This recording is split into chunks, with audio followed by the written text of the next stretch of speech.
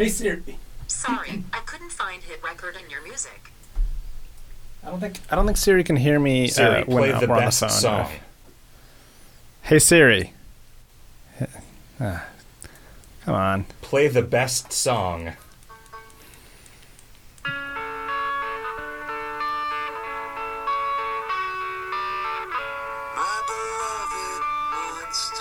That's, I mean, So is that Eels? I could see Siri believing that that's the best song. Yeah, My Beloved Monster by Eels. Okay. Sure. If you say play the best song, it plays a random song from your music collection. Does it? Yeah, apparently. Play the worst song. Ooh, did the lights get brighter? Oh, it was my eyelids. There we go, I did it again. You know, if you open your eyes a little more light comes in. It's all retina shit. Okay, that was a pretty bad song.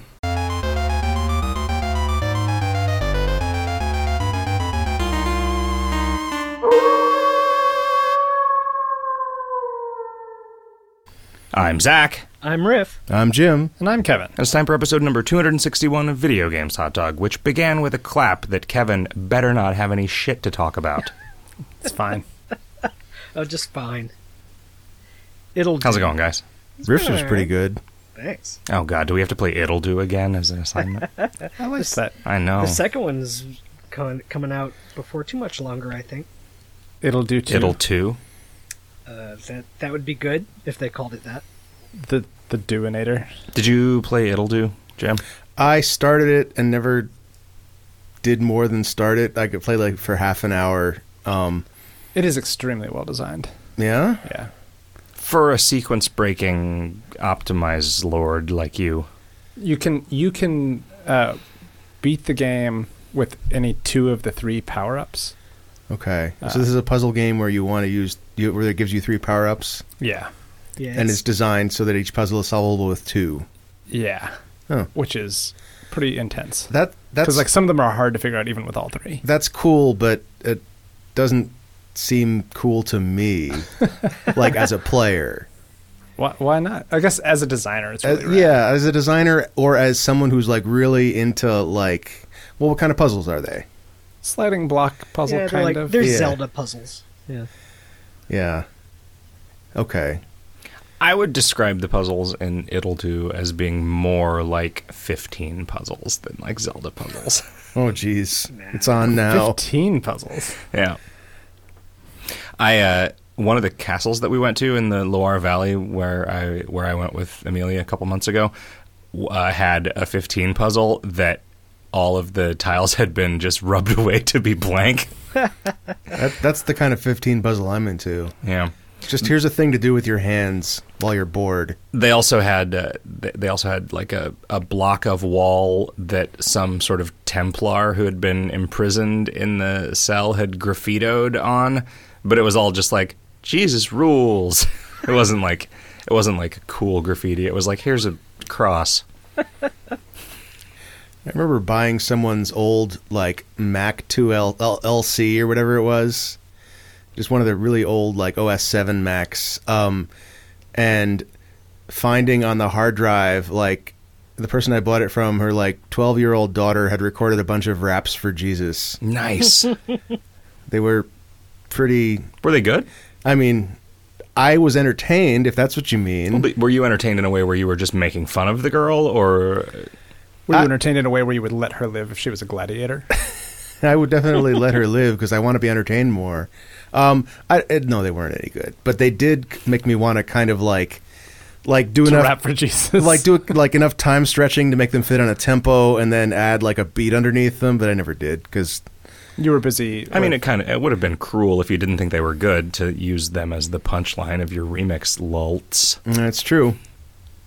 Were there any words in there that you could use to fit inside your speech? Yeah, project? so I guess Zach, why don't you? It's like I had this whole soliloquy before the podcast started that you could just paste in here to give context for the joke Sure. Kevin Boop. just made. Like in 2003 or something, I took it on myself to. I had this project where there's an opening like monologue from the Japanese shmup called Rock On, and the monologue is just this like backstory for why you're like going around shooting things, and it's written like a Oscar acceptance speech or something like this. Okay. You know, it sounds like it was written as a speech. And I did this project where I recreated that speech by like searching lyric sites for various songs and snipping individual words out of it. And looking back on it, I have no justification for why I would do that for that speech, except I thought it was fun. And I remember wanting to refer to this speech as if it were a pop culture artifact in a tweet recently, and I did a search for like, where can I find the text of the speech? And the only place you find the actual text of the speech is on my website. Because only I ever cared about this thing, apparently. So I don't think that qualifies as pop culture. No. Jam. Nope. But like in my mind, it's like a all your base level thing. Right. All right. Boop. Done. That's my anecdote for the week. What have you been up to, Riff? Now or at any point in the past 20 years? Dang. Nothing non-game related, really. Your life is nothing but a game. This coming weekend is Portland Retro Games Expo, so that has nothing to do with games. I will be doing that shortly. Yeah, but it's not like it's hanging around and talking about games, not playing games. Although they do have arcade cabs there, so I guess I will be playing some games. Have you? Do you subscribe to HBO Now? No. Riff? Why? So you have not yet seen... I was wondering if you had seen the first episode or second episode of Westworld. No, I haven't. People are talking about it a lot. Yeah, I've been told that I should watch it. Yeah. I've been told that it's worth subscribing to HBO Now for. Yeah, my Melissa had subscribed independently this past week because she wanted to see the latest season of Game of Thrones. Mm-hmm. I can't imagine subscribing to a thing for it, but I'll definitely like keep an eye out to see if it appears on the iTunes store or something. Yeah, eventually it will, I'm assuming. HBO doesn't usually release their shows until they're like done. Right. So it might be a year or more, depending on how long this goes. I don't want to spoil it for people, but it is good. I've heard that it's a show that is made for game designers. Yeah, it is definitely right up our alleys. What have you been up to? I just got back from Indiecade. Oh yeah, me too. Oh yeah, me too. Yeah. We all went together. We all, in fact, drove down and back together. We transported a computer from here down to LA, back to San Francisco. Yeah. I gave Jim my previous Big Riff is what they call me. Sick gaming rig by putting it in the car at the office, driving it to LA, driving it back from LA to the East Bay. Yeah, I opened it up enough to see that I would need to work on it a little bit before it'll run. Well, it needs a hard drive. Yeah, that's a little bit. Sure, but you knew that. You said you suspected that I had taken out all the hard drives. Right. So that seems like a thing I would know. That it had been a really long time. Fair enough.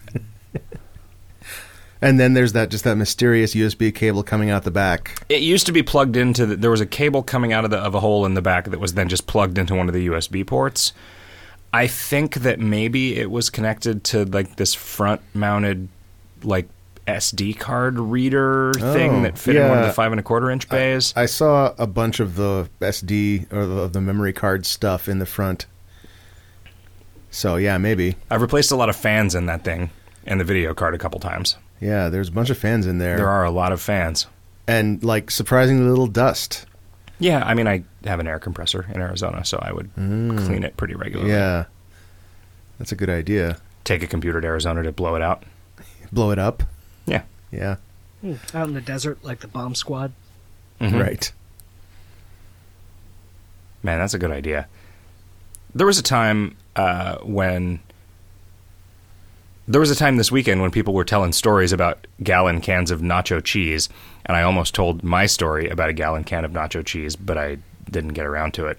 What were the stories? They had them and they ate stuff with it. Did they eat the gallon can, like just by itself? Yeah, like a billy goat. My story was that there was a gallon can of expired nacho cheese at this house, and there were also a bunch of fairly high-powered fireworks at the house. So we that's a opened combination. the can, like with a can opener, and put a pretty significant amount of like rocket inside it, and then closed the can, and then lit the fuse, and then I had some very early phone video of just a pretty impressive like geyser of nacho cheese spraying out of the top of the can about 10 feet in the air, with like lit from within by the strobes of the exploding firework. Wow. It was about as good as you could hope that would be, like if you were trying to do a special effects shot for a movie that was like the cool version of this thing. Usually when you do something like that, it ends up looking pretty dumb. Nothing. So we need nothing to ever, recreate this and get like a high-speed HD camera. Yeah. That seems like a good use of a few $1,000. Yeah, bomb in the cheese. So if you got that, you had some expired nacho cheese, and you got like some really fresh tortilla chips, like you made them that day. Does it Like cancel on out? average, would it be safe to eat? Probably, yeah. Okay. I have a feeling that nacho cheese, this story is from 15 years ago. I have a feeling that cheese, had we not opened it and blown up fireworks in it and then left it to dry on the floor of a vacant lot in Phoenix, would still be perfectly safe to eat. Yeah, I feel like canned stuff tends to I think the expiration date on canned stuff tends to be more about flavor than safety. Yeah. Unless it starts like bulging out or something. Yeah. Right. If it gets contaminated. But it would have had to have been contaminated when it was put away, like when it was canned, right? Like, Yeah. or the seal would have to be breached. I feel like until a can rusts and actually has a puncture in it. That makes sense. Or is dented. Did I ever tell you about the server Pepsi disaster at the first sysadmin job that I had? There was a Sun server that was like one of those cubes that was like stacks of like modular stereo parts with big cables running between them, which is how Sun did servers at that point. And on top of it was a Pepsi, just a can of Pepsi that had been there. The previous IT guy had like won a bet where the bet was a soda, and he just left the soda sitting on top of the server as a reminder of having won the bet. Like it wasn't for drinking, it was for like one of those like a Newt trophy. checks. It's like a trophy.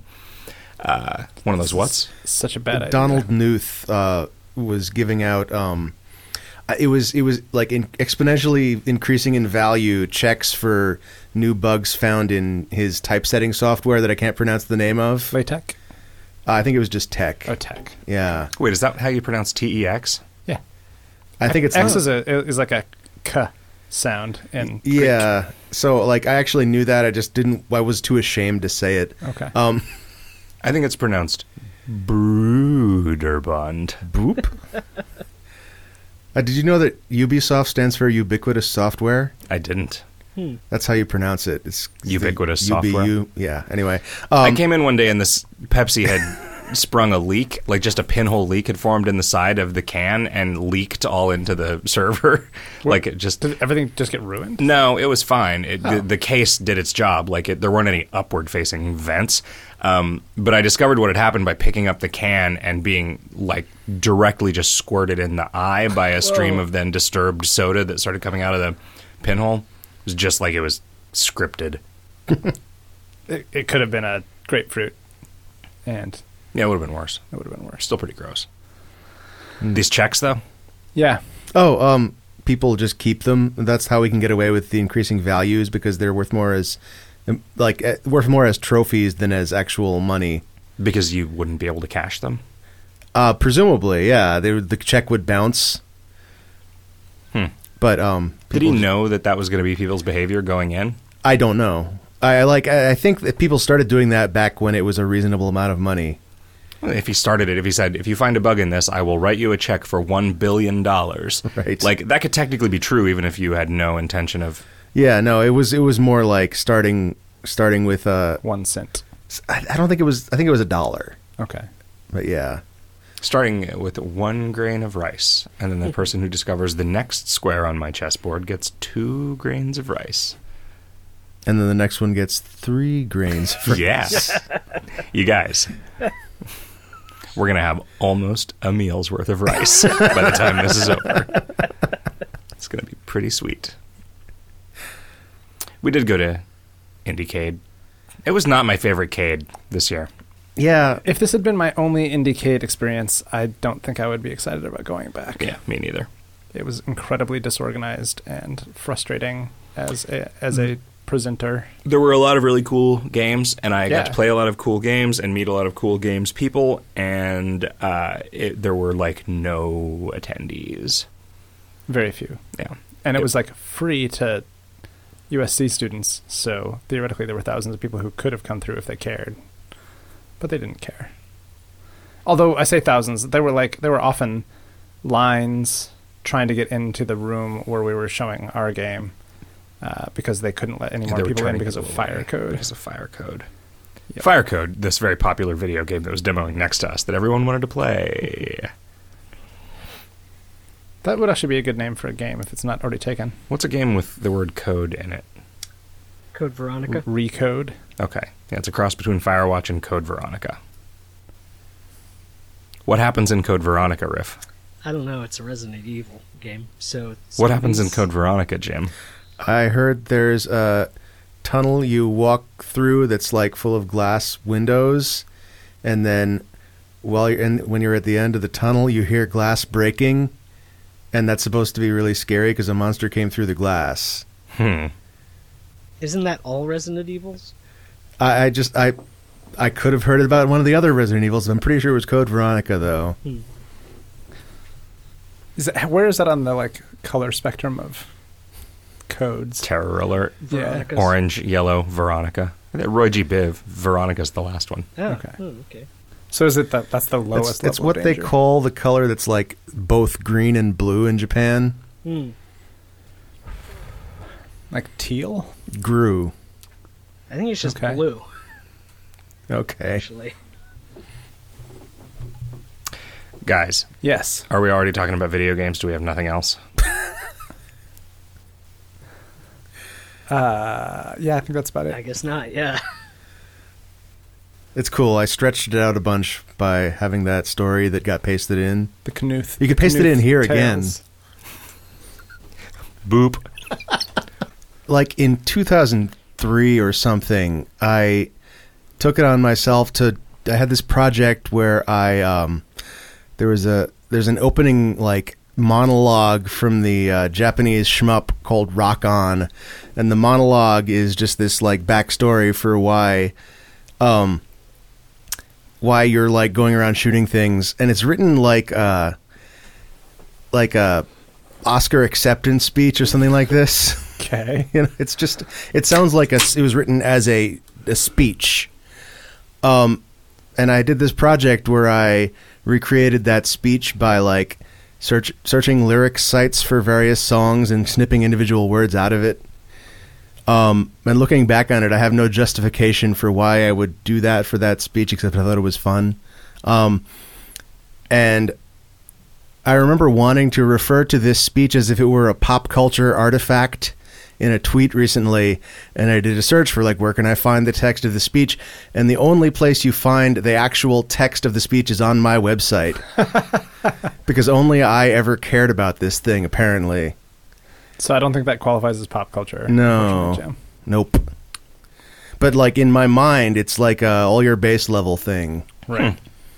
Boop. What have you been playing, Kevin? Boop. Because I went to Indiecade, I've been playing a lot of different things, actually. Like what? I'm looking up my list. I didn't make a list. That was short-sighted of Here's you. something we played together. We played Threadsteading, We the did. game that's played on a programmable sewing machine. Neat. Took longer than I was having fun. Yeah, because I was actually playing. Yeah, thanks. And then we both were like, okay, it's time to So to wait, end so this. the delay wasn't that it had to sew all Oh, that the- was definitely the delay. Okay. We weren't taking a long time to make our moves, but so it's actually pretty cleverly designed game, Yeah. and it would be fun to play a bunch of games of in a row if it went really fast. But there's basically like a hex grid map, and you pick a direction to like. You're both directing the same scouting party, so you pick a direction to go in, and based on the terrain, it will go a certain distance. And like when I send them, they're like scoring points for me, and when Kevin sends them, they're scoring points for him. And you just take turns sending it in a direction, and it embroiders a little glyph on the hex that is your symbol. Right, so this is a game designed around the constraint of being like displayed with a sewing machine. A single uninterrupted line of thread. Yeah. Without many big jumps. And then when you're done, it like traces around the edge of the board and then goes up to the top and embroiders your score. Which Nice. is pretty great. Yeah. That's cool. Takes a long time to play a game. Yeah. I mean, So- each individual player's icon is relatively intricate. So is the hex grid already like on the medium? Yes. Okay. Yeah. Yeah, it's like a map printed on a little hanky, and you get to keep it when you're done. And they have Is it different maps for every hanky? They do have There a are different multiple maps. Number of them. I don't know how many. Probably at least 3 or 4, I think. It's the hardware that it runs on is hacked to shit. It's like they had to remove a step that would be really annoying that you had to perform every single move that you made. They had to bypass this safety feature of the embroidery machine that there's like a button that you have to press that says, "Hey, my hands aren't in here anymore." And they needed, in order to like use the thing, they have to use this very old kind of sewing machine that requires a Windows XP computer hooked up to it for the automatic embroidery thing to work. And Singer wouldn't share the spec with them because they said it was proprietary, so they had to just like Reverse engineer. yeah, they had to like USB sniff the data that was coming out of a Windows XP machine running their embroidery program to figure out how to issue instructions to it. Yep. And then they wired in a new control panel on the front of the sewing machine. For the interface for the players. Yeah. That's more complicated than I would have expected. They did this in a week. Yeah. But it wasn't the previous week because they also showed this at Alt Control. No, Yeah. it was just a particular week. I guess they were working out of the Disney labs in Pittsburgh. Right. So Disney technically owns it. Yeah. I remember talking to one of the people who it turned out he was an Imagineer, a real-life Imagineer. Yeah. That's fine. I feel like the global worldwide market for this product is exactly 0 people. It's Alt Control and Yeah. Indicate attendees. Yep. But none of them would buy it.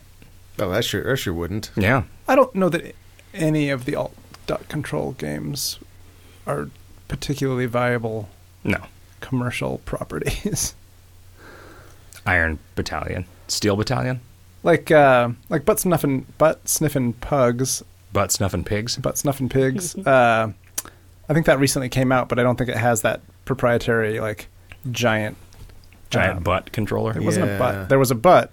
It wasn't giant though. The So- thing that was giant was the like tennis ball thing. I've talked to a couple of people who've made like embedded style, like installation style games that are trying to sell them. Like, what was the game that you play with a doorstop? Line wobbler? Line Wobbler.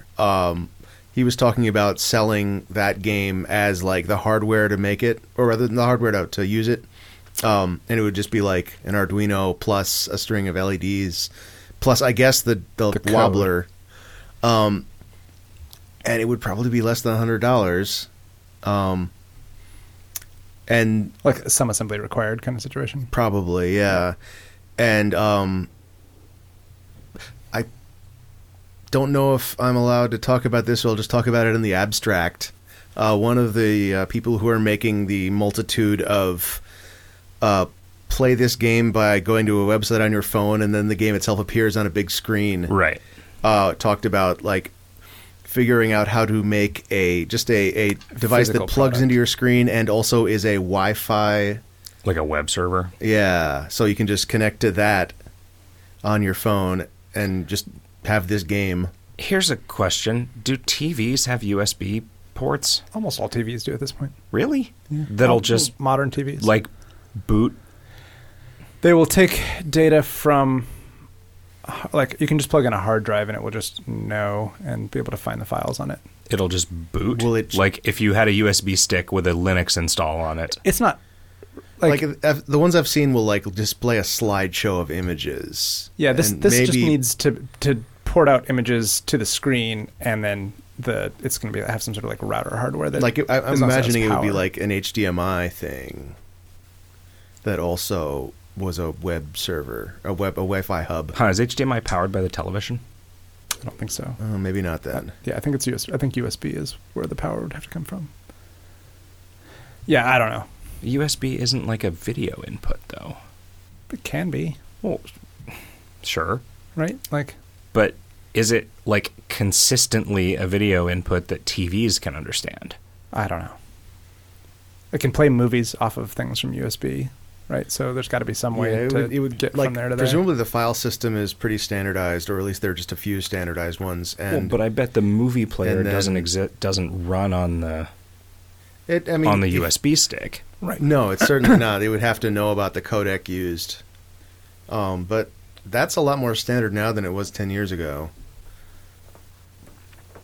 Like everything's probably like using oh geez, I'm going to say this and probably be wrong, but I think H.264 is the standard nowadays. That Not was the like Apple DivX. standard, right? Yeah, Wasn't it? yeah, and It's it's a long time. yeah, Not XVID. Fraunhofer Institute. Was DivX? If I remember right, wasn't DivX the codec named deliberately to be confusing with DivX the DVD player that would Yeah, it certainly was just play confusing. DVDs I don't three know if it was times? deliberate or not. Like I remember like DivX in the name of the codec just having a little winky face after it, like, oh yeah, we know people are gonna hate this. I thought DivX was also the illegal algorithm, right? From the That might, yeah, maybe the codec was named after the algorithm. MP3. Yeah, also a weird name. Another game I played at Indiecade was called Order of the Oven Mitt. It's a Jen yeah. Sandercock's edible game. That ended up winning an award. Yeah, it's great.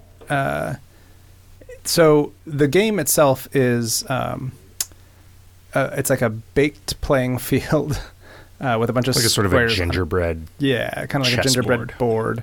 And then it's just sort of uniform color. And then you put there's like it's a 5x5 grid. Is that right?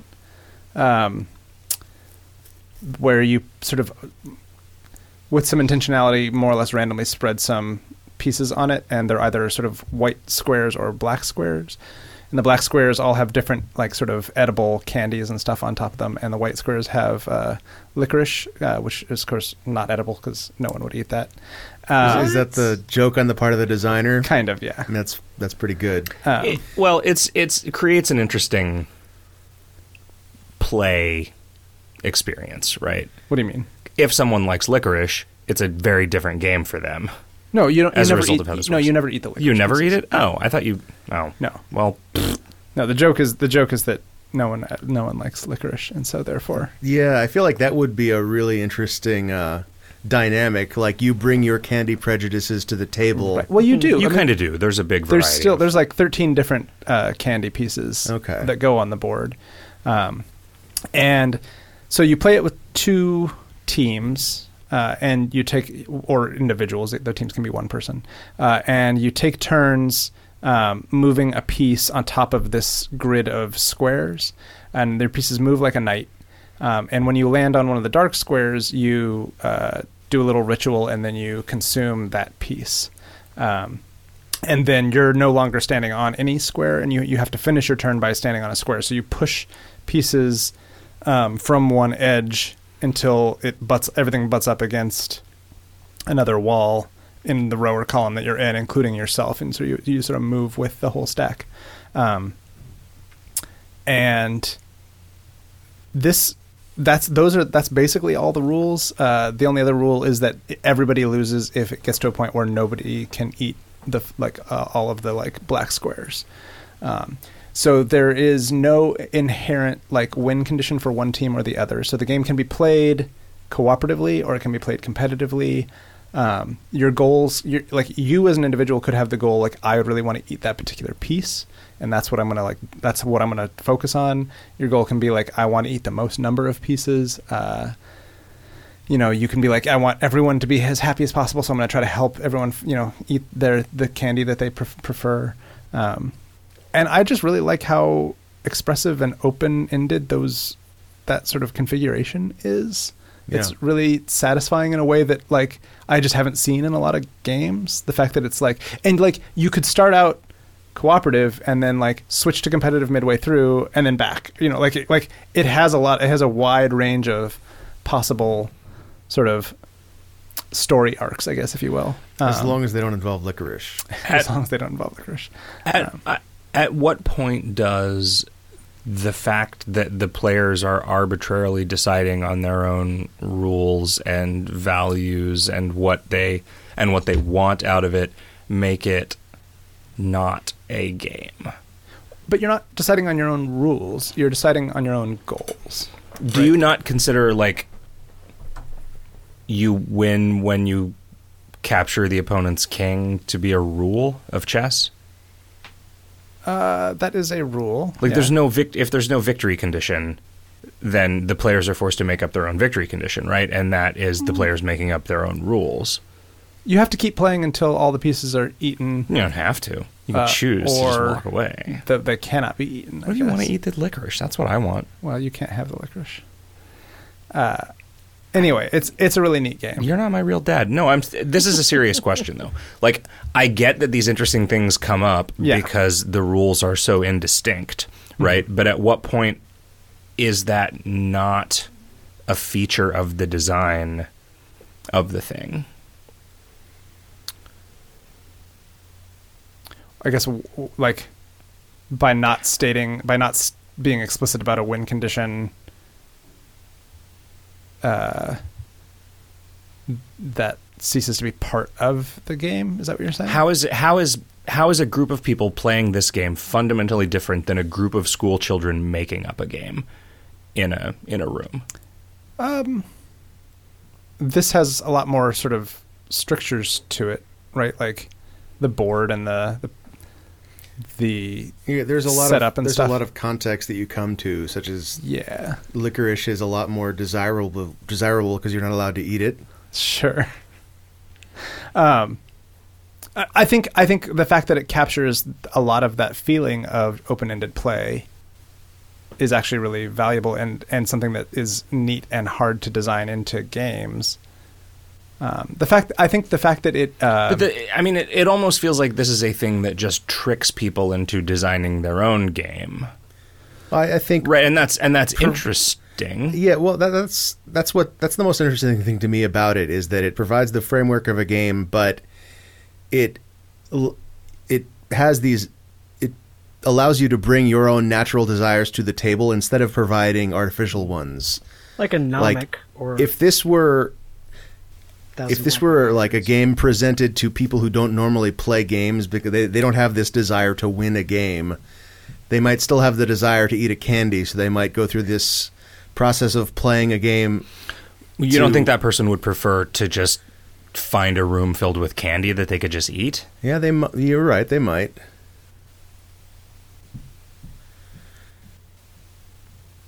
Or they might discover that following these procedures is fun per se.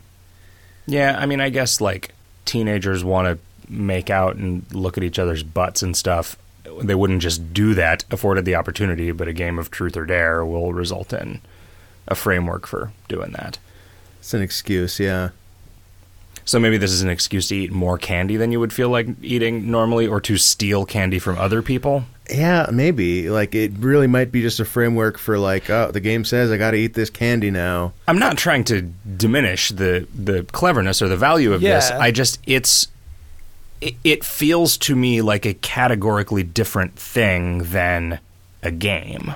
Well, so here's a question then. So when I play Grand Theft Auto and spend a bunch of time ramping a car off a mobile You're truck, just playing it badly, Kevin. You're supposed to want to win. Am I no longer playing the game?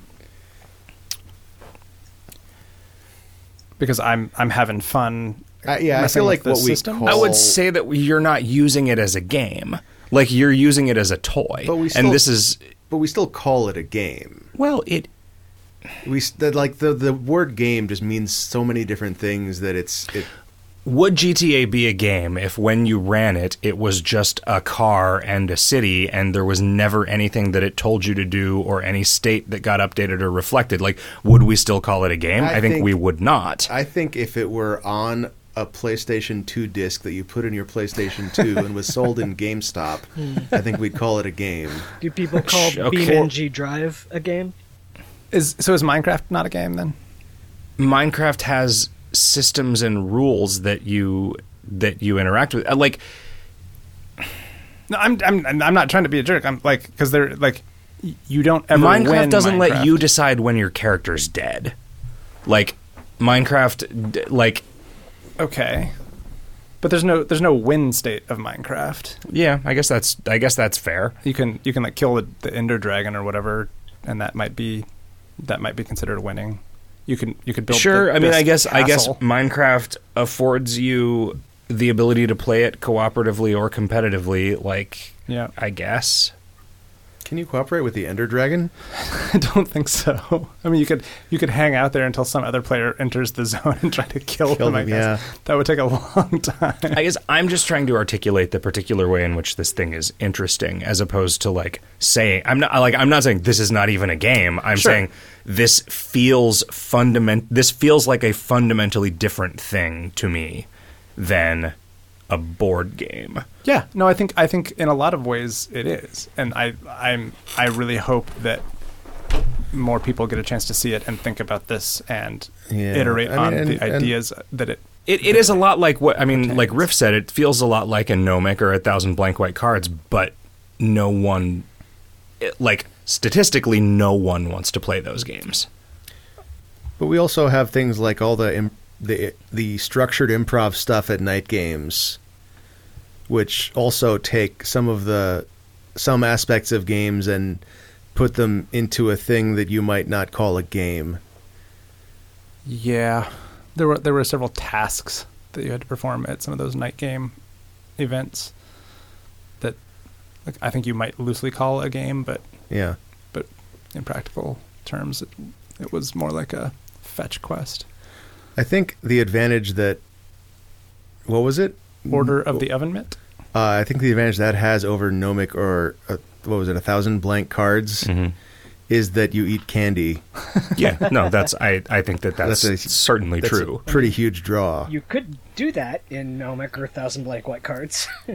I guess that's true, too. Well, but someone would have to make up that rule. Someone would have to implement it, yeah. It does kind of feel like this is a situation, though, where rather than making a game, she has made a framework for making games and made up the first couple of rules, Except but that, like, not the rest of There's them. not, like, the possibility space is pretty small within the framework that she's made, right? Like, the game is over when all of the dark pieces have been eaten.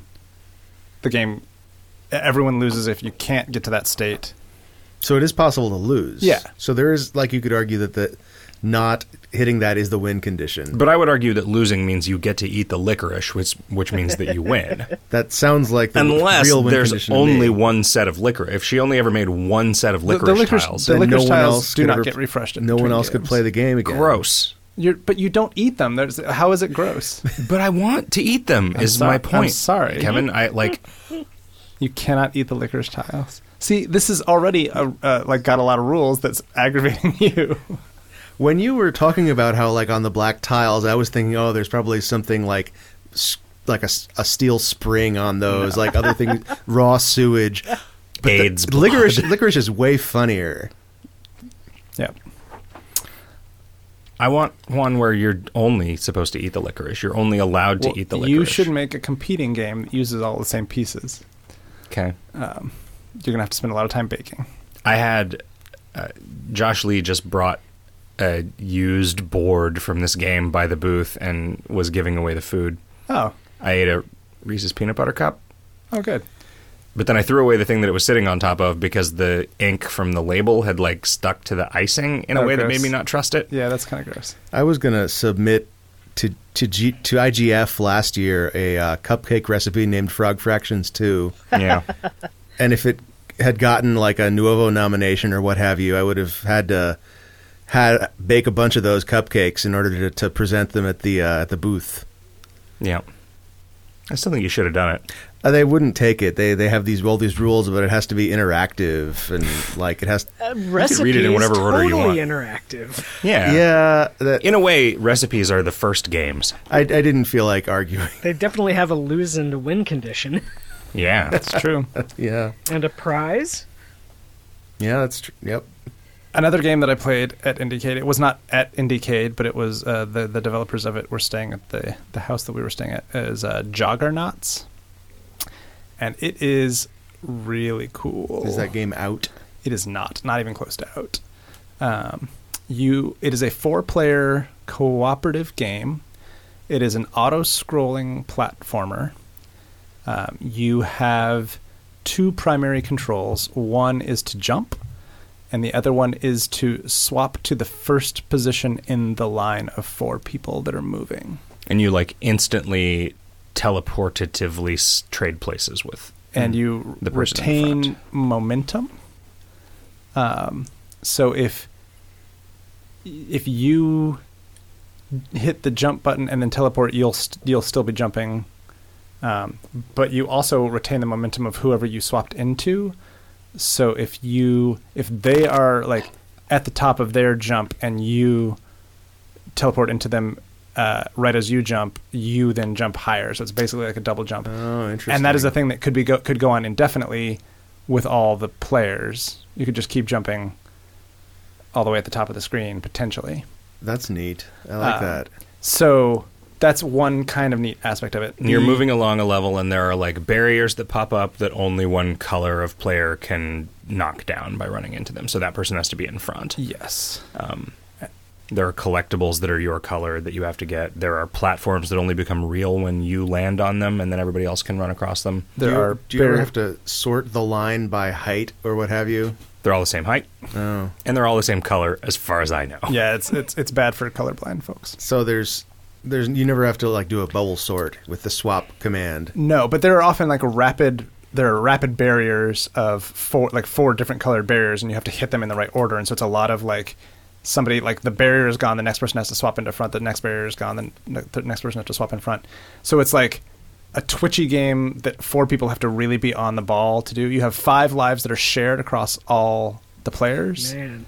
Like failing to jump Yeah, if you fall in a costs hole, you a life. you lose a life. Running into the side of a platform instead of jumping on top of it Yeah, costs you a life. because This it's sounds auto-scrolling. like a friendship breaker, like the new Mario Brothers games. It can, like, I could imagine that being true. Like, we were all roughly about the same expertise level, which made it totally bearable. Oh yeah, if the game asked you to use the swap command to sort everybody by ability to play this game. Right. Yeah, it was fantastic. It was really, really fun. It was like there was like everybody would apologize when they screwed up, and like everybody screwed up a bunch. But the level, like as soon as everybody dies, like a level instantly resets. There's like no downtime. It's very thoughtful. The levels, it's basically a puzzle game that 4 people have to collaboratively solve in real time. What about a sorting algorithm that sorted by least recently moved by the sorting algorithm? I played a demo of a game by the same guy that made that Mallow Drops game that I talked about last week. He made a game called Killing Time at Lightspeed, which is the sort of narrative conceit of it. It's really clever. You are on a spaceship traveling at near light speeds away from Earth, and they have like an instantaneous communication back to Earth, and you're basically just reading Twitter. But every time you refresh Twitter, like the trip takes half an hour as far as you see it, but every time you refresh Twitter, it's like a year passes on Earth. So you're like reading and responding to stuff, but like a lot of time is happening back on Earth when you do it. So like it allows the narrative to like unfold really fast with these little bite-sized chunks, which I think is really kind of a neat, kind of clever setup for like a narrative game. And so I don't know how that unfolds because I have not yet played the full game, but I'm looking forward to it. We played a game which also is bad for Zach called Overdose, Oh yeah. which is a game about taking a bunch of pills to deal with like chronic health issues. And It's fundamentally like a color theory game, though. Like if the Kinda, screen yeah. starts turning if the color X, you're supposed to hit the pill that's color Y, which is so the if screen opposite is of it. turning red, you want to hit the green pill, and if the screen is turning Blue, blue, you hit want to hit yellow. the yellow pill. No, purple and yellow. Yeah, blue and orange. Purple and yellow and orange and blue are the three sets of complementary colors. And so that's sort of the first level of mechanics. And the second level of mechanics is that each time you take a pill, it has a side effect. One of the side effects is that the pills start spinning around. Another side effect is that the pills sort of wobble in size. Another is that they drift to make them harder to hit. Yeah.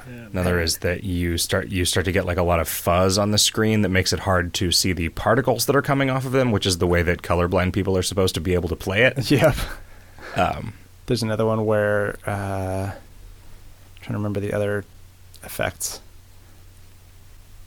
I forget the. There's like one or two more. Life is just a little bit harder. I mean, like trying to take drugs as a colorblind person must be a little bit trickier than trying to take drugs as a. That's probably true, actually. Yeah. You mean so like it's- trying to take like medicine, Yeah, or like yeah. trying You have a lot to of trip Yeah, balls? so it's just realistic. Yeah. So, and the game's pretty fun. There's like, it's got these little interstitial narrative bits. I was pitching the idea that I think it would be interesting if you played the game while you are also trying to read the narrative bits. If the game was a little easier and it was about joggling your symptoms while trying to go about your day-to-day life. Yeah. I don't know if that would be fun or whatever, but Seems like it'd be really stressful. But also that's kind of what the game is about. yeah. Is about the stress of managing chronic symptoms with medication. Yeah. Played a game called Dobotone. I had played this before. It's Dobotone is so so good that- neat. It's so this is a game where every player has 2 single button controllers. Like a plunger. Like you're holding this thing that's like the size of a... What is the thing that's a flight that size? stick or it's like The size it's of like a- joystick, but without the base. It's just Yeah, okay. A banana. it's Like little smaller than a banana with the end cut off. Yeah. And there's up to 4 players, and it's a variety of different little sort of mini games, and it's sort of Mario Party style. Some of them, like one is like you're on a railroad track and you have to like alternate the buttons really quick to sort of do the hand cart thing. There's another one where you're an astronaut and like you got right and left thrusters and you're trying to get up to the top of the screen. A variety of different things like that. And there's also in the middle of everybody playing is this control board where you can adjust things like the gravity in the game, or the speed at which things are moving, or the sort of actual like dimensions of the screen, or the zoom level of the screen. And So you're just like remixing the sort of rules of physics while the people are playing. And the games are pretty simple, but they become way more difficult when like suddenly everything is in a 1-inch column in the middle of the screen, because the hardware is just really, really slick. gorgeous. It's Yeah. like it's real 70s out. It looks like Nice. it looks like if you like a set designed spaceship controls from a 70s sci-fi thing. Just like a lot of like Handling? Kind of. It's got like ish. It's mostly like the kind of brightly colored design elements, like like your Headlander, like a more colorful Atari, that kind of era. But I don't remember if there's wood paneling on anything. I don't think I that don't there think is. so. Or like it kind of reminds me of the Star Trek: The Next Generation computer UI, with just the sort of like lines of color going to various places and text being embedded in colored stripes. I played a game called Fracture, which is on this weird proprietary hardware that has not yet been made into a consumer product, with a bunch of hex tiles that have a variety of sensors on them. They've got like little IR sensors to talk to the tiles around them. They've got a button on the top that you can press. They have a microphone, which was not used in the game that we played. I guess neither was the button.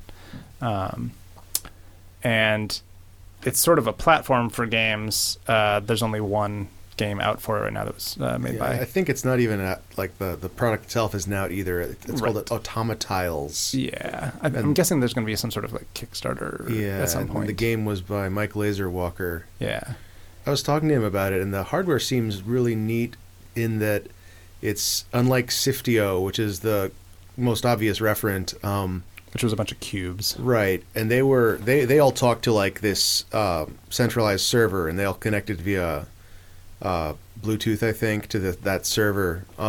This one only has like a 5 instruction set. Right, this was like genuinely a distributed system, so every tile just has to know how to operate on its own. Yeah, which it's is like super interesting. Display a color, query neighbor. But it also sounded like this is going to have the same problem that Siftio had, which is that it's way cooler to hack on than it is to actually play games with. This game was pretty cool. I'm not sure how it would bear out like over a bunch of repeated play. Yeah, you should explain how the game works. Yeah, so it's a bunch of hex tiles. It's a 3-player game.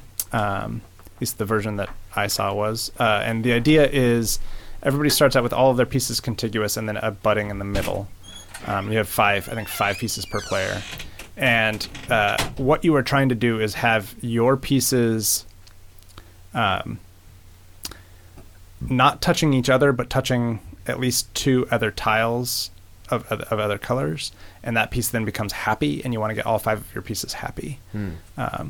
And so you can split the board anywhere you want into 2 pieces and then reconnect it anywhere you want so that it's one contiguous path or surface or whatever, and then the play goes on to the next person. And it's got a lot of, like, even in the like 5 minutes I got to play, we didn't actually get to finish a game because all 3 of us were like sort of being very careful about our strategy, but there were a bunch of little sort of strategy rules that were popping up. Like, if you have a triangle, if you make sure that the person after you that you hand it to has a triangle of pieces, they can't possibly win on their turn because there's no way to divide that such that they don't have 2 pieces together. And a couple other like sort of little strategy bits like that. Yeah. I'm curious whether that game necessarily can end, because I wonder, like, we went around and around and around and never finished an actual game of it. How long did you play for? Somewhere between 5 and 10 minutes. Yeah. Yeah. When you said I wasn't sure if you weren't sure if it could end it, I was thinking like it doesn't seem like, because there's no central authority, it seems like every game played on that hardware is going to have to be at least to some extent human moderated. Kind of, yeah. Like it definitely does a better job of telling you when pieces are happy, but if you're not paying attention, I think you could go through a turn where every piece of a player's was happy and like the pieces wouldn't know. Yeah, they don't know because again they're just automatas, right? Like right. They're not like linked in that way. Oh, that's why they call it automatiles. I think so. Yeah, I think you're right. Yeah. So I was talking to Mike about how you actually develop for this stuff, and he was saying you have to like open up each. Like, in order to flash the firmware, you have to open up each tile and, like, connect some... but we were talking about potential ideas, like, since they all have microphones, you could play, like, a modem screech into the room and just rewrite every tile in the room that way. That'd be kind of neat. Yeah, it would be neat the first time. You can embed like a Ghostbusters themed game into the audio of the film Ghostbusters, and then whenever you were watching Ghostbusters, your automatals would just become a Ghostbusters game. Yeah, and like it starts out looking like Slimer, and then you could have like a game that changes where the rules change after a few minutes by like a few minutes later, and the new screech happens. And then maybe every time the rules change, you have to drink. Yeah. If you want. That's a player moderated element. You're deciding whether you want to play or not play. We played a really aggravating game, which was like the distributed game where your phone is the controller and everybody's playing on a single screen, called Block Rock Me. Oh yeah, that wasn't very good. Super aggravating. It would be good if you were playing it with a bunch of people who were not idiots. Yeah. Well, So it's also, a giant Tetris board, and each player has a Tetris piece that's coming down. And they I think realized early on that it was hopeless to complete lines, so they just make these shapes that you can just fucking obviously look at and figure out how to fill them with Tetris pieces. But invariably, before you get your piece over to a shape that you can use your piece in, somebody fucking ruins it by making an impossible move. Yeah. It was so aggravating to watch that I was like, I need to be playing this so that it will not be aggravating. But it was 10 times as aggravating to actually play as to watch. And so after the first game, I was like, okay, even if people were coordinating, like that control scheme would not. It was a little rough. Everyone was playing over cell data, so it was actually surprisingly good. It was remarkably for good that, but given the fact that it's like, how does this possibly work? Because we just went to a random website. It had this problem so that you when you push a button, you don't know, like it's an action-ish game. Right. So you're holding down a button to move your piece to the right. So you need to be watching your piece so you don't go too far in that direction. Mm-hmm. But because you're using touchscreen buttons, it was super easy to like push the wrong button and not realize what you were doing. So you have to be watching your phone as well. Right. So you have to lose track of where your piece is. Right. So because it's really, supposedly a color, but I can't tell. Right. Yeah. The interface did not. Like I think that might be an interesting game with 4 people using game pads. Did you play? There was a game at that party at Fantastic Fest that was a weird sort of physicsy 4-player Tetris game. Nope. I don't have any idea what it was called. Tetris pieces come down and then they land, but they're subject to gravity, so it's just like one of those where they don't really line up and you're just trying to make a stable tower as high as possible, and like the first person to like get above a goal and stay there for 5 seconds wins. You're making your own separate tower. Yeah. You each have little platforms. And you have some like spells that you can cast to like root a piece in midair and stuff. I wish I knew the name of that. It was being played the entire night, so I never saw the title screen. I see. That sounds cool. Yeah, it was fun. I saw a kind of neat piece of technology, like a platform for games called Playtable. Oh, yeah. Which is a thing that I think they're going to do a Kickstarter for at some point next year. They've licensed a bunch of stuff. A shitload of independent board games. Yeah. And it looks like they're trying to get some other, like some video games too. Yeah. That are like board gamey. There are aspects of it that are like the Microsoft commercials Surface. for Microsoft Surface from 10 years ago that were like, this will be your coffee table, except it's also a computer that's touchscreen. But it's like basically a board game board that you can buy an arbitrary number of board games on and play them. Yeah. And for like your hand of cards, there's like an accompanying phone app that communicates with it. You can also just have neat. objects with RFID tags in them, and you can use them on the surface of it. That is significantly less exciting to me. I mean, the idea there, I guess, is they would sell a thing in a store that's like, this is Plants vs. Zombies, but you actually have a little model plants that you put on the board. Yeah. I feel like the issue with all of these, then this goes for Automatiles as well. Siftio, I remember talking, while Siftio was still a thing, I remember talking to people working at Siftio about, how are you actually going to make this a product people want to buy? And they talked about specifically, I had name checked Chumby. Like Chumby is another example of a cool thing to hack on that nobody ever figured out why consumers actually want it. Mm-hmm. And similarly, Siftio is I loved programming the Siftio. Like, it was such a gorgeous API. But nobody ever bought it because it was like 4 times as expensive as was reasonable for humans to pay for what you got. And the people at Siftio talked about how they were actually, when I brought up Chumby, they said, well, we have meetings internally on like, how do we not be Chumby? Literally, like that's the name of the meeting. What was Chumby? Chumby was like a touchscreen alarm clock running Linux that would, and they were running like a early version of Flash on Linux, and it would pull these Flash apps from the Chumby server and it would switch which one was running every couple of minutes. So you'd always see this new, like, this app displays like a random David Letterman top 10 list. Like, this app is a tiny game, and like you what it's for is actually kind of unclear. I mean, I mean, set that alarm is clock in the description of it. Right, and it did that. Okay. But you can get an alarm clock for like $5 at a drugstore, and this was Yeah, how much was this? more like 100. Okay. And like But I don't know about you guys, but my alarm clock does not have nearly enough David Letterman top 10 lists on it. you might be into. Well, the Chumby servers are down now, so Well, You're going to have to reverse engineer your own protocols. yeah. And this, also, everybody just uses their phone as an alarm clock now. That's true.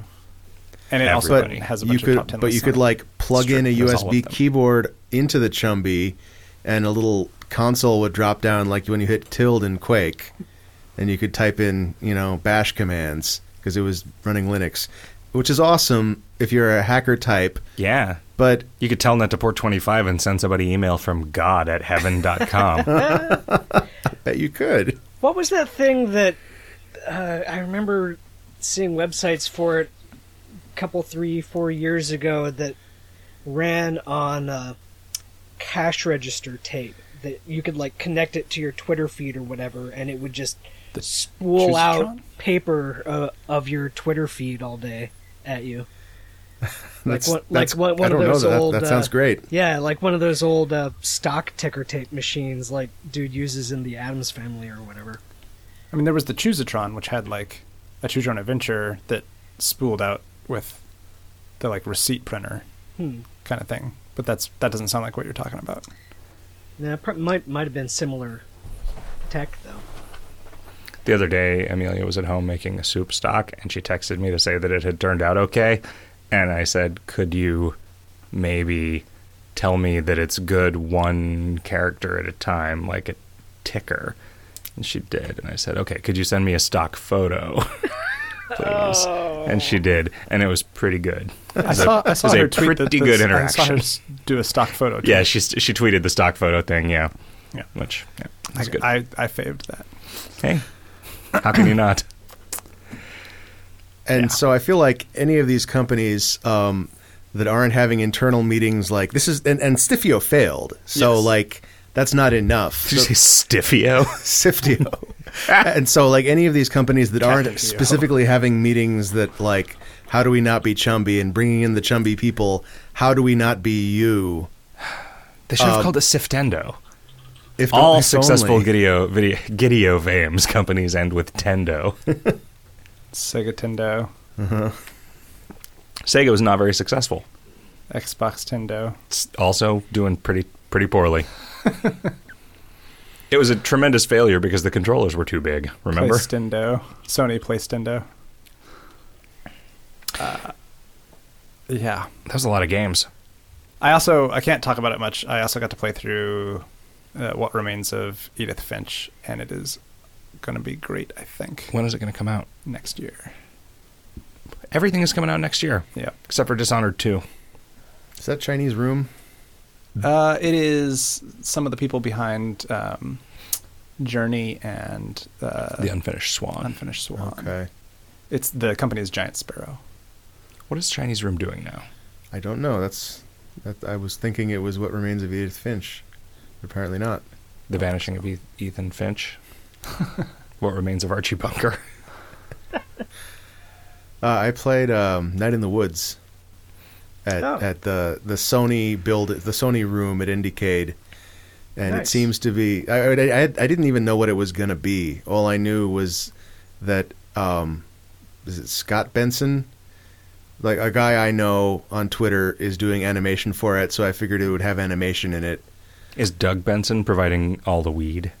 I didn't get to that part, although it's totally plausible because the game is apparently about like millennials living with their Yeah, parents. it's like disaffected. Specifically 20 millennial somethings. cats. Yeah. Okay. Well, various Yeah. animals. Okay, I was yeah, a cat. I backed it on Kickstarter, so I've been kind of following it. Okay, so maybe you can say more. Like I ran around. I as this actually cat don't and- know much more than that. Okay, They've I been talked kind of to, hush. I talked to like other townspeople, and the writing was pretty good. Was one of them a raccoon that you owed money? I wouldn't rule it out, but not in my No. case. See, this is why millennials don't like Animal Crossing. They're never going to own a home. Right. Oh, if only it were that easy. And I didn't get to this part, but I watched somebody else play a Guitar Hero style minigame where they played bass badly. In Night in the Woods, I should specify that. Bass Badly would be a good name for a fish villain. Yeah. Bass badly. That's the joke. Yes. Oh. He insists on being called Bass, and if you call him I see. Bass, he gets real mad and threatens you with a knife. He's like trying to learn the guitar, so he's trying to change his name up to fit. Yeah. And I played But he keeps tuning his strings to BASS, and so it's like the third and fourth strings are like super high pitched, and he can't figure out how to play anything.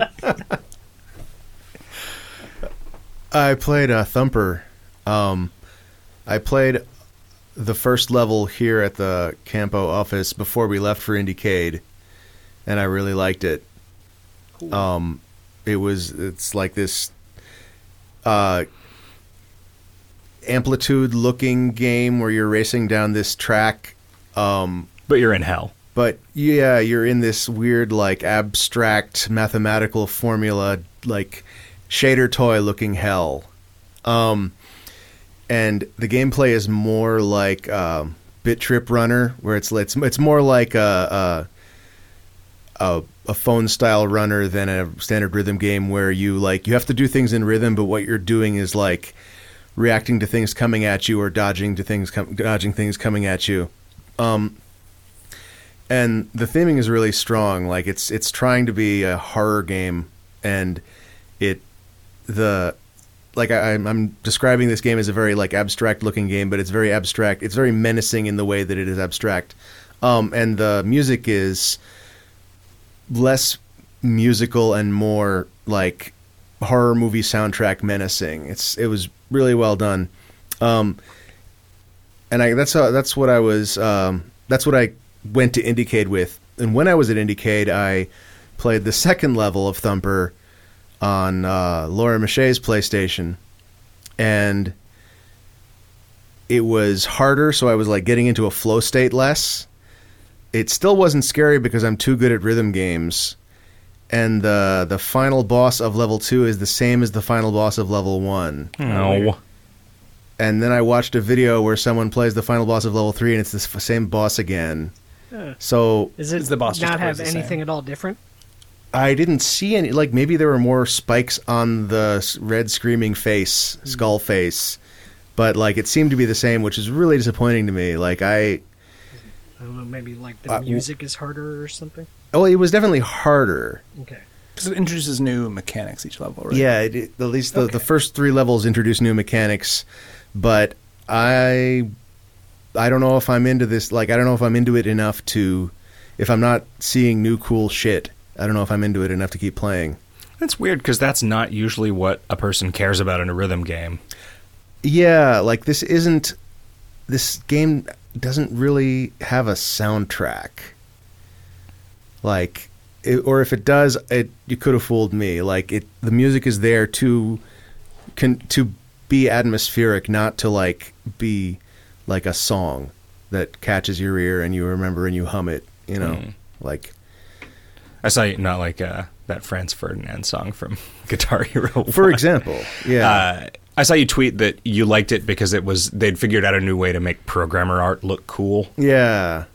Which I still think is true. Like that this game could have been made by IQ from Shader Toy. It's just math art, basically. Well, except it turns out like the Thumper Twitter account replied to me saying the artist he's not sure how the artist is going to feel about that tweet. Like apparently all the wavy arms that look like formulas to me were actually just traditional meshes with rigging and animation, like always happens in games. So did he just independently arrive at the Mandelbrot set? it was nothing so recognizable, but yeah. Is it Mandelbrot or Mandelbrot? I don't know. I always It's said Mandel Michael Bro or Bruderbund. Michael Brot? I always said Brat, but I have no idea. Michael Bruderbund. And I played PT, which is The Silent Hill. Trailer? Trailer? playable. I think it stands for Playable. playable trailer, which it was a really funny reveal when that happened. I thought that was like gone. I thought you Yeah, couldn't that's get it well. That's anymore. why I was. If you excited haven't about downloaded it. it, it is gone. That's why I was excited about it, because I got my PS4 after it was not available anymore, and Laura still had it on hers.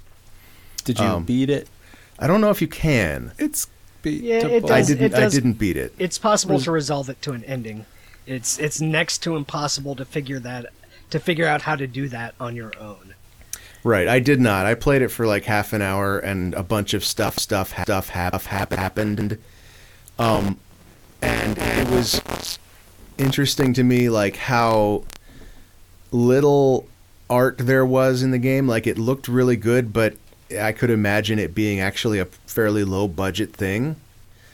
Just because there's 2 hallways in a room in the entire game, as far as I can tell. And it also didn't really have gameplay, which honestly, for a horror game, I think is a good idea. Because some of the things they did would have been incredibly unfair if it were a game. But because it was just a ride, like, this is really effective horror, and I'm not annoyed because I think didn't, the plan was like, that this was more of like an emotional and theme preview rather than a mechanical preview, and that the game, Sure, had it happened, yeah. would have been a lot more like playing a regular Silent Hill game.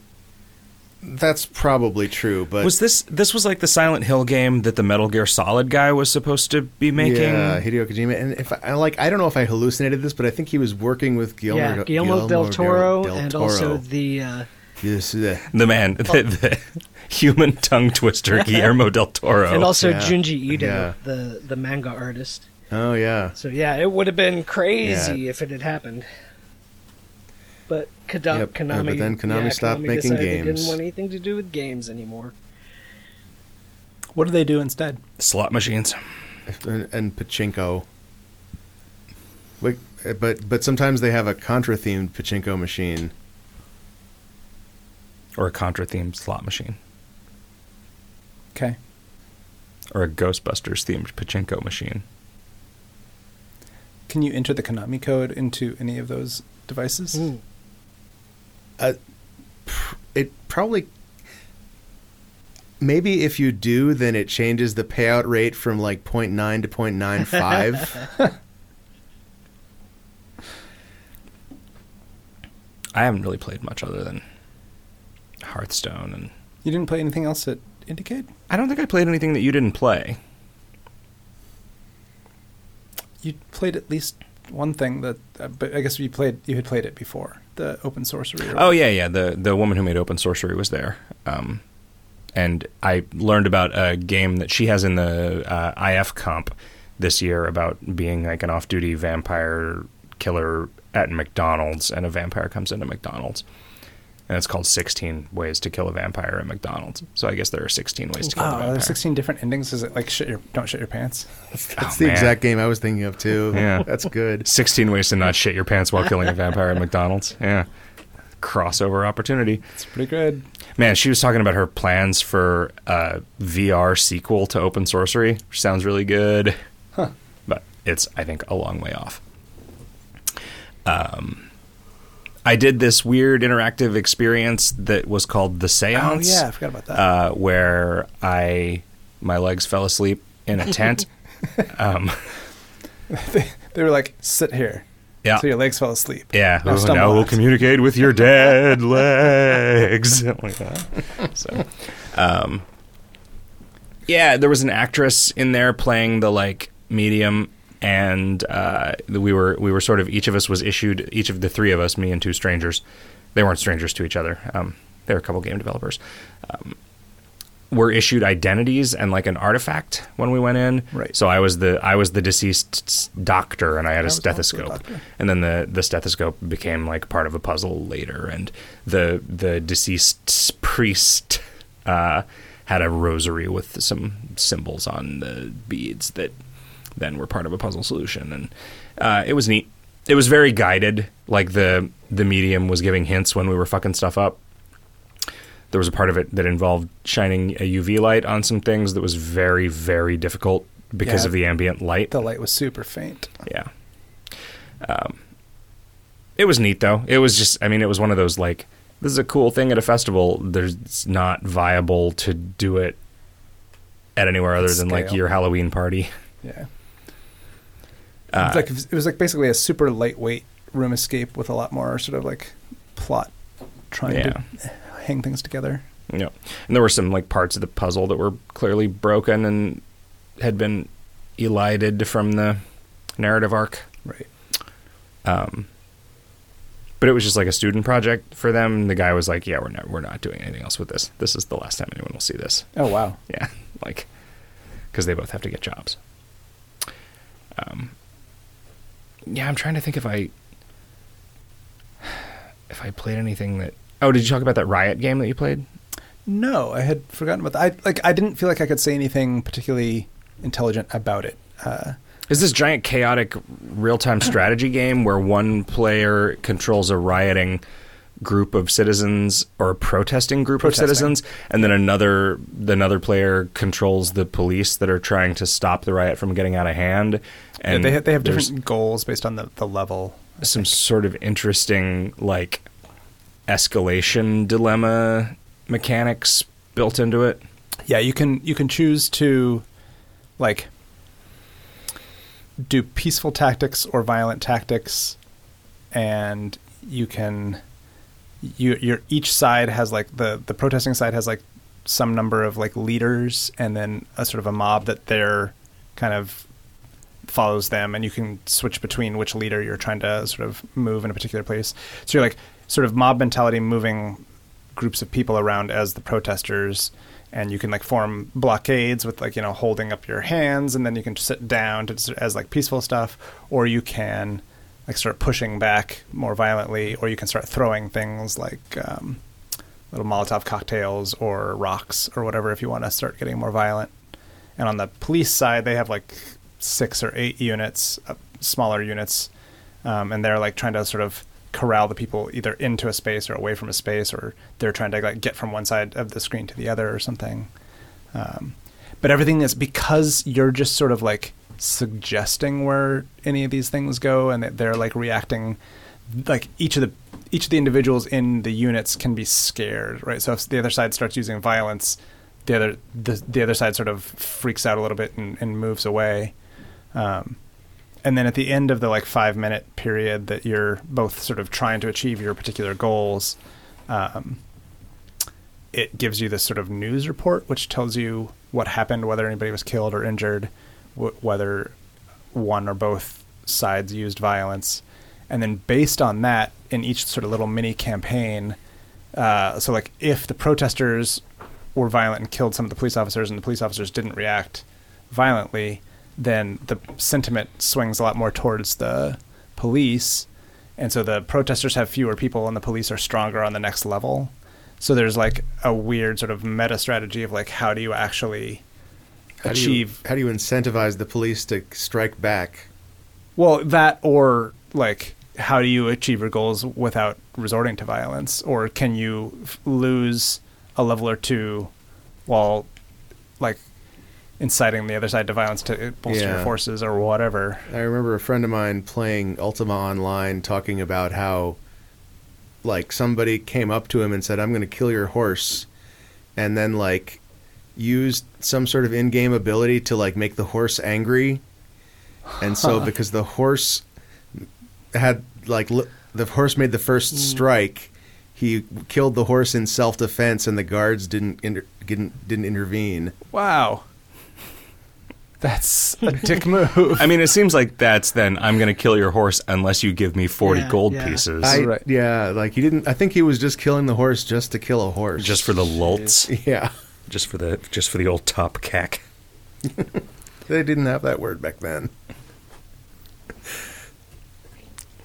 Fine. You play anything, Riff? I played the demo for Pokemon Sun and Moon. What is That Pokemon is Sun the and new Moon? Pokemon game, the new Generation 7 game that is coming out in a month.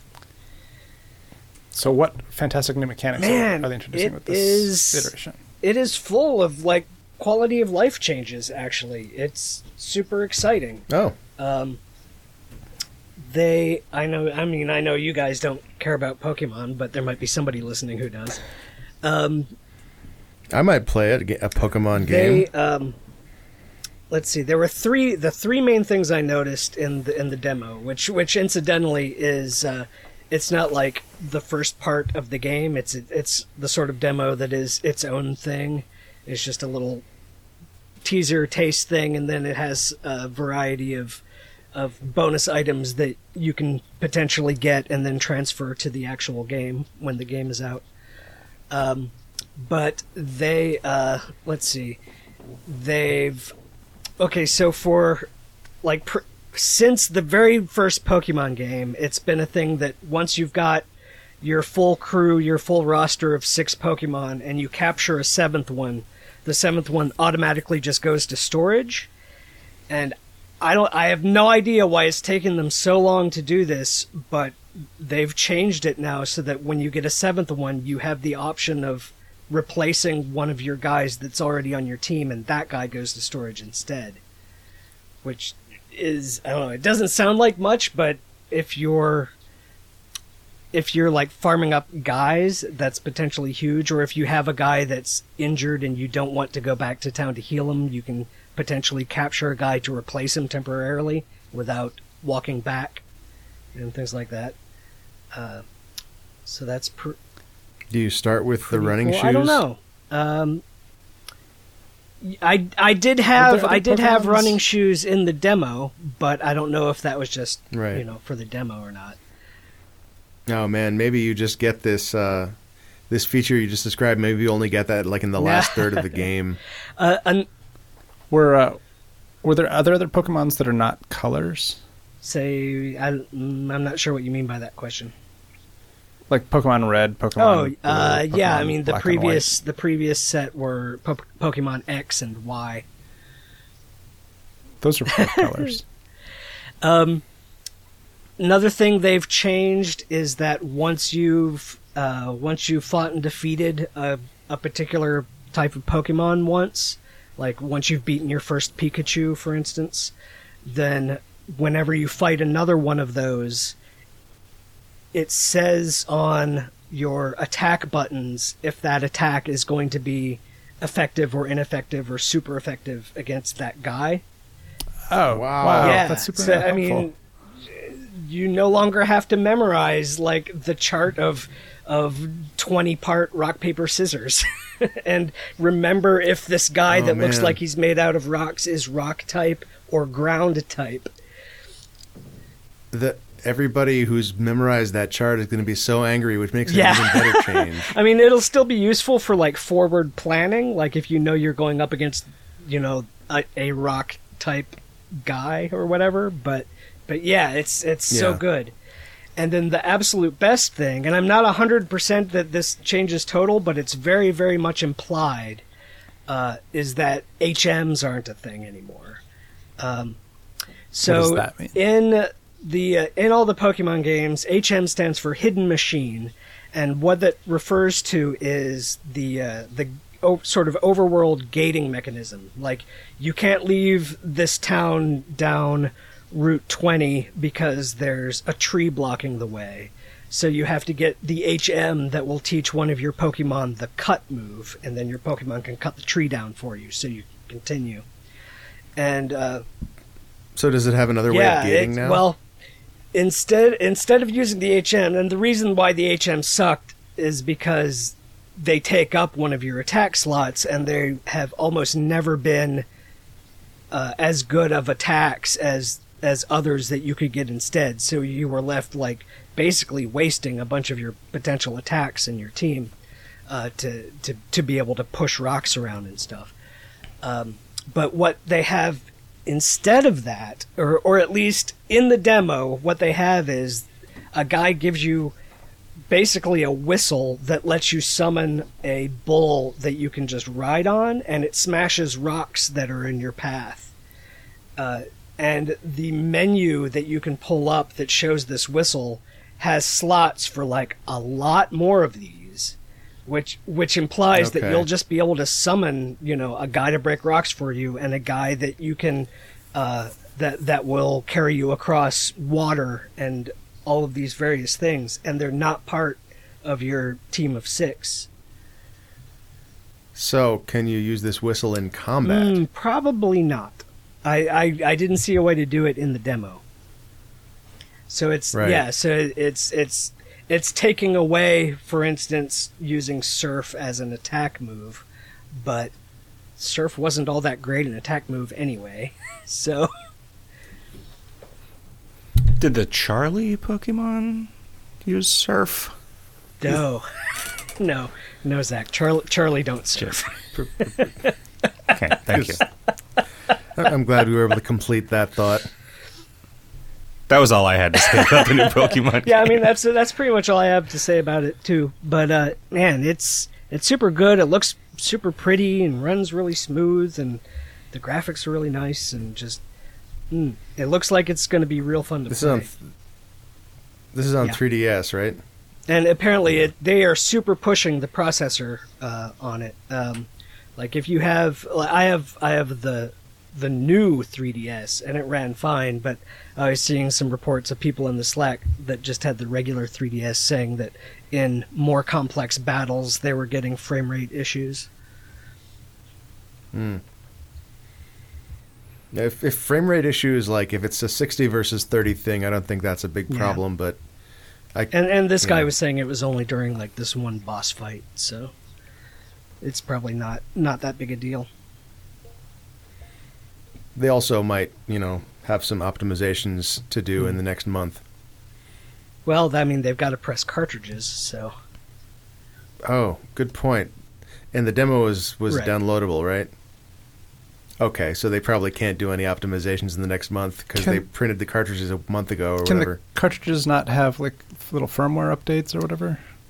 Have you seen that happen, Riff? a cartridge game with Like, updatable. I feel like certain that Smash Brothers has to Yeah, have that's patches.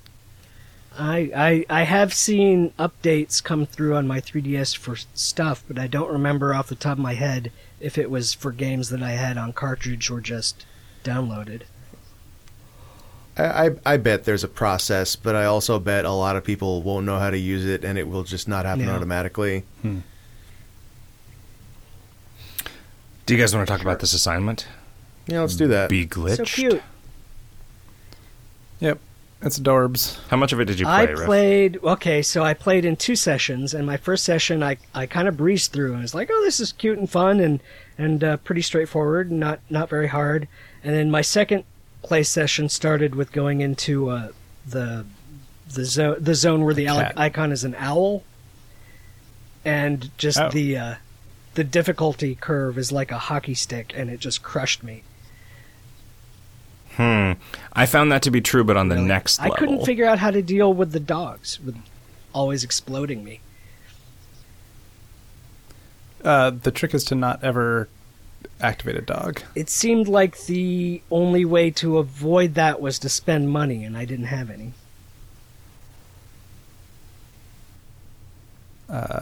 So this game has two primary Yeah. components. It's Well, like 3 actually, right? Because like there's the file Yeah. system. You yeah, start it's off, like- embedded in like a kind of a cute fake file system thing that has a lot of interesting just things to poke around and find that are Yeah. just cool and flavorful and like really show a lot of personality.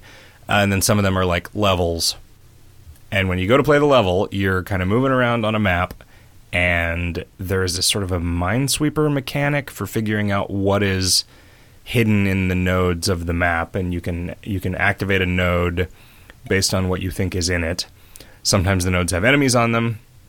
Sometimes the nodes have enemies hidden in them, and activating an enemy node or running into an enemy wandering around the nodes starts a new game mode, which is a kind of a match 3, where there is a hidden antagonist that the elements on the match 3 board can be activated to give you clues as to the antagonist's location.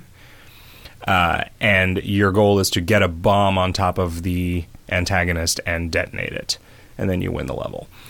and some antagonists have multiple hit points, so you have to do that. multiple times. and that you have a certain number of like turns to do it in before they damage you, and then like if you take enough damage, the level ends. There are also things that will damage you out on the map. There are ways to recover health out on the map. There are ways to get money inside the mini game, inside the match 3 game, that you can then spend in shops in the outside map. The outside maps are procedurally generated, but pretty consistently according to rules for each level. Some of the outside maps are bespoke.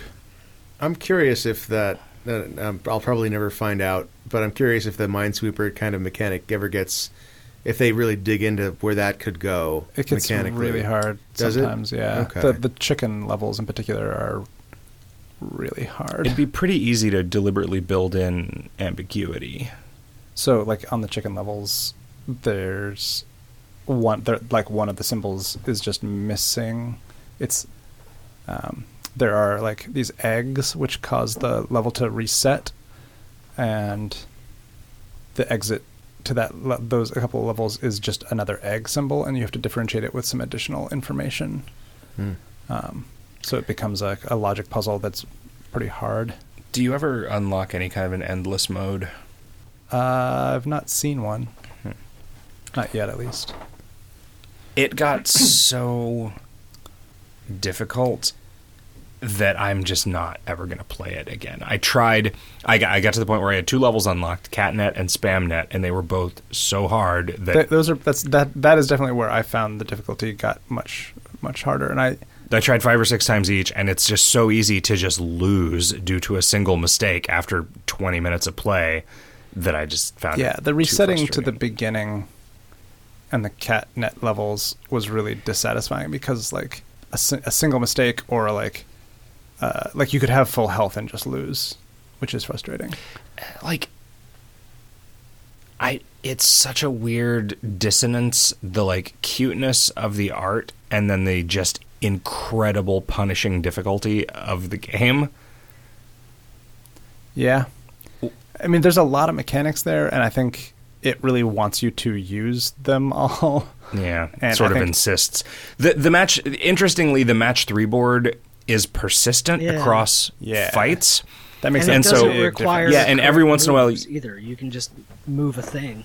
Yeah, you can Yeah. prep. And there will sometimes be like endless fountains of enemies for you to be able to kind of grind a board on. Yeah. But man, I just really want like just a procedural version of this where I'm playing for a score or something, so that I can just like be good at it, but I can be as good at it as I am, but still like play it. I just feel like so much adorable shit is locked away from me because I can't beat either of these 2 levels, and there's just no way to grind through it, and there's no way There's to. definitely boards. Sometimes when you load boards, they're easier than other boards. You just get lucky. And being lucky is very helpful. There's a strategy where if you use the computers and you have one in A computer, just once you've activated it, it's a really complex match 3. there's a game, bunch kind of different things going on. You can activate any given cell, and that costs energy, which you get by matching batteries. You get so many cycles, you just get so many moves until you take damage from wherever the enemy is hidden. Or the enemy ends the level sometimes. Right, yeah. There are tiles you can match to increase your cycles as well. Yeah. And but those tiles also, if you activate one of them, it will just become a readout that is how many squares away from it the enemy is. Right. And so having 2 of those that are positioned correctly will unambiguously tell you exactly where the enemy is. Yeah, putting them in the corners of the map, 2 adjacent corners, is really powerful. There's also tiles that are like compasses that will point in the general direction that the enemy is hiding, and then you can match those to make better compasses, which will point directly at the square that an enemy is in. So you get a couple or 3 of those, and you then have an unambiguous indication Yep. of where they are. But like setting up a board state to be good at the enemy finding thing, you fuck it up by matching things to collect the resources, and that changes the way that it plays. It's, man, Yep. it is like so alienatingly difficult to play, and it is. I guess so there's cute. definitely a mismatch. It's weird. There's definitely a mismatch. Like, I liked how difficult it is because it feels really good when you do eventually beat it. And I think there is a little bit of luck in there, right? Because like, there's definitely been levels where I'm like, I am going to lose, and so I'm just going to click on a bomb that is near some other bombs and hope that the enemy is there because I have no idea. And then sometimes I win, and that's fine. Like you don't always have to it doesn't have to be deliberate the whole way through. It drives me crazy that there are all of these boxes on the screen that I know will be filled in if I could just beat these levels, and I would see more stuff, and I'm just never going to see it. There's some really cool, clever stuff. Like each set of each little level, CatNet is a particular mechanic that you're dealing with, and SpamNet is a particular mechanic that you're dealing with, and each little set of levels is has some sort of new mechanic or mechanism or restriction that you're having to deal with, which is really satisfying. It's hard and interesting, and that keeps changing things up. There's levels there's enemies that you can't beat, and so you have to run away from them. They give you a runaway mechanic after you beat those two levels. Then you eventually get a mechanic, a special thing that you can do to actually beat the enemies that are otherwise immune and stuff. So it keeps sort of ratcheting up the possibility space. There's a whole set of levels where you have to hoard money and then make some smart bets about how you're going to end a level, and then do that and just get a ton of cash so that you can actually beat that set of levels. Yeah. I am currently on I think I'm very near the end of the game, and I'm having to do a bunch of very weird stuff with the UI to proceed. How long is the game? I think I've probably spent about 5 hours on it. I think it's probably about a 6-ish hour game. I think that's a very difficult question to answer, though, because I have definitely spent 5 or 6 hours playing it, and I am stuck at the third of the way through point. Yeah. So there are some shortcuts that you can take in certain places. You can skip ahead to the secrets section, which doesn't really help you at all, but you get to see some other content earlier. You can skip ahead to the rat section before it gets unlocked for you. How do you do that? It's weird. It's a little tiny bit of sequence breaking that isn't actually all that great.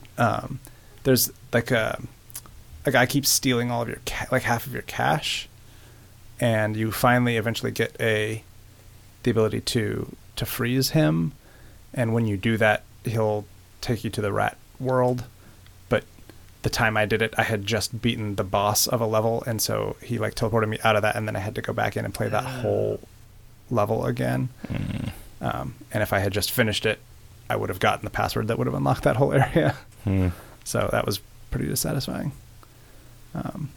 But you can do little weird sequence breaks like that, I guess. Yeah, it's super charming.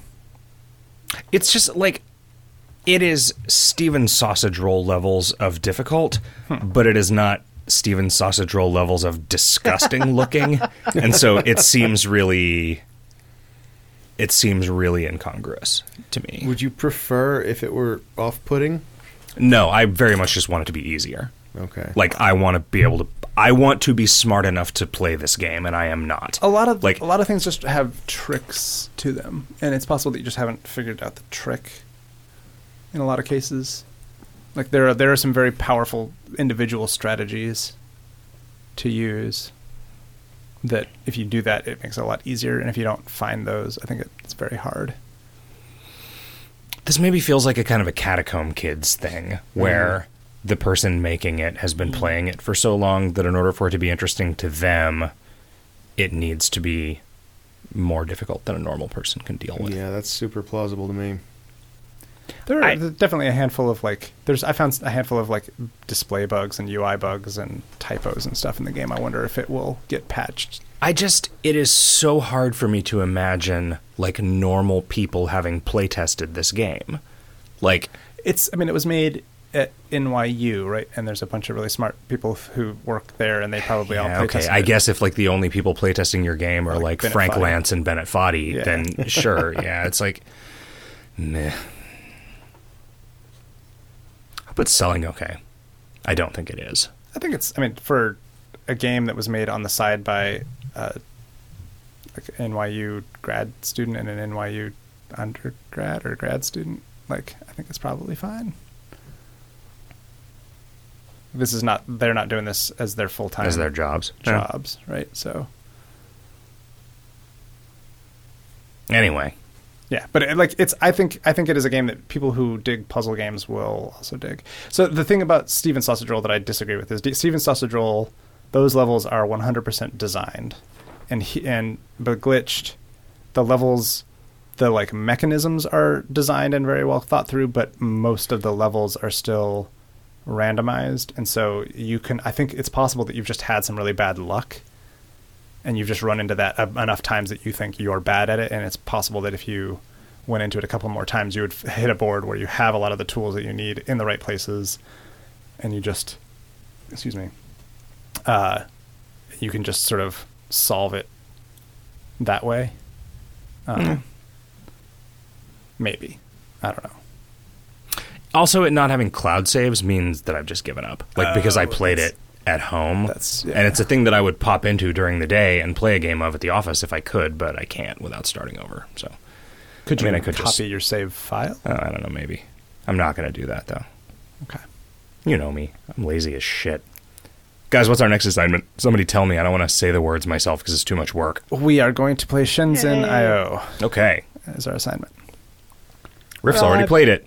That was the yay of somebody who doesn't have to do any work. No, I have not played as much of it as I would like, so I like having the impetus. And I think before Jim leaves the office tonight, we will print out a manual for him. Sweet. So, guys, this episode of Video Games Hot Dog, episode number 261, was brought to us by our Generous Patreon backers, such as Pissy Griswold, Sonny Jones, Shenzhen IO, Mick Danielston, Forth Worthingtonshire, Max Force, Taco Trello, Splounched, Pool Table, Minimum Headroom, Chicken Strips, Plaid Shirt. Chicken Strips is a really high-level backer. Thank you, Chicken Strips. Thank you for teaching us to laugh about love again. Gentlemen, I've had a fantastic time recording this episode of Video Games Hot Dog with you, and I hope we do it again real soon. And listeners, I hope you join us. And if you don't, goodbye. And if you do, video games. Have a great week, everybody. Good night.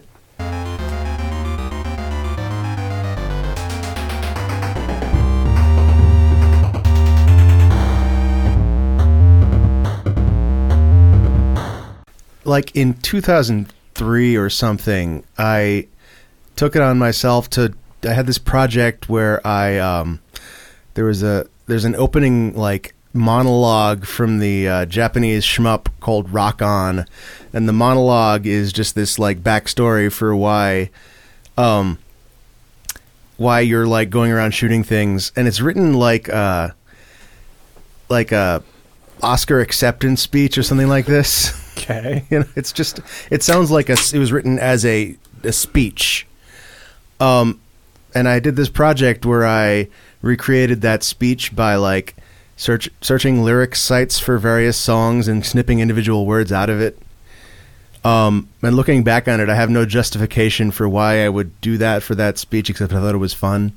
And I remember wanting to refer to this speech as if it were a pop culture artifact in a tweet recently, and I did a search for where can I find the text of the speech, and the only place you find the actual text of the speech is on my website.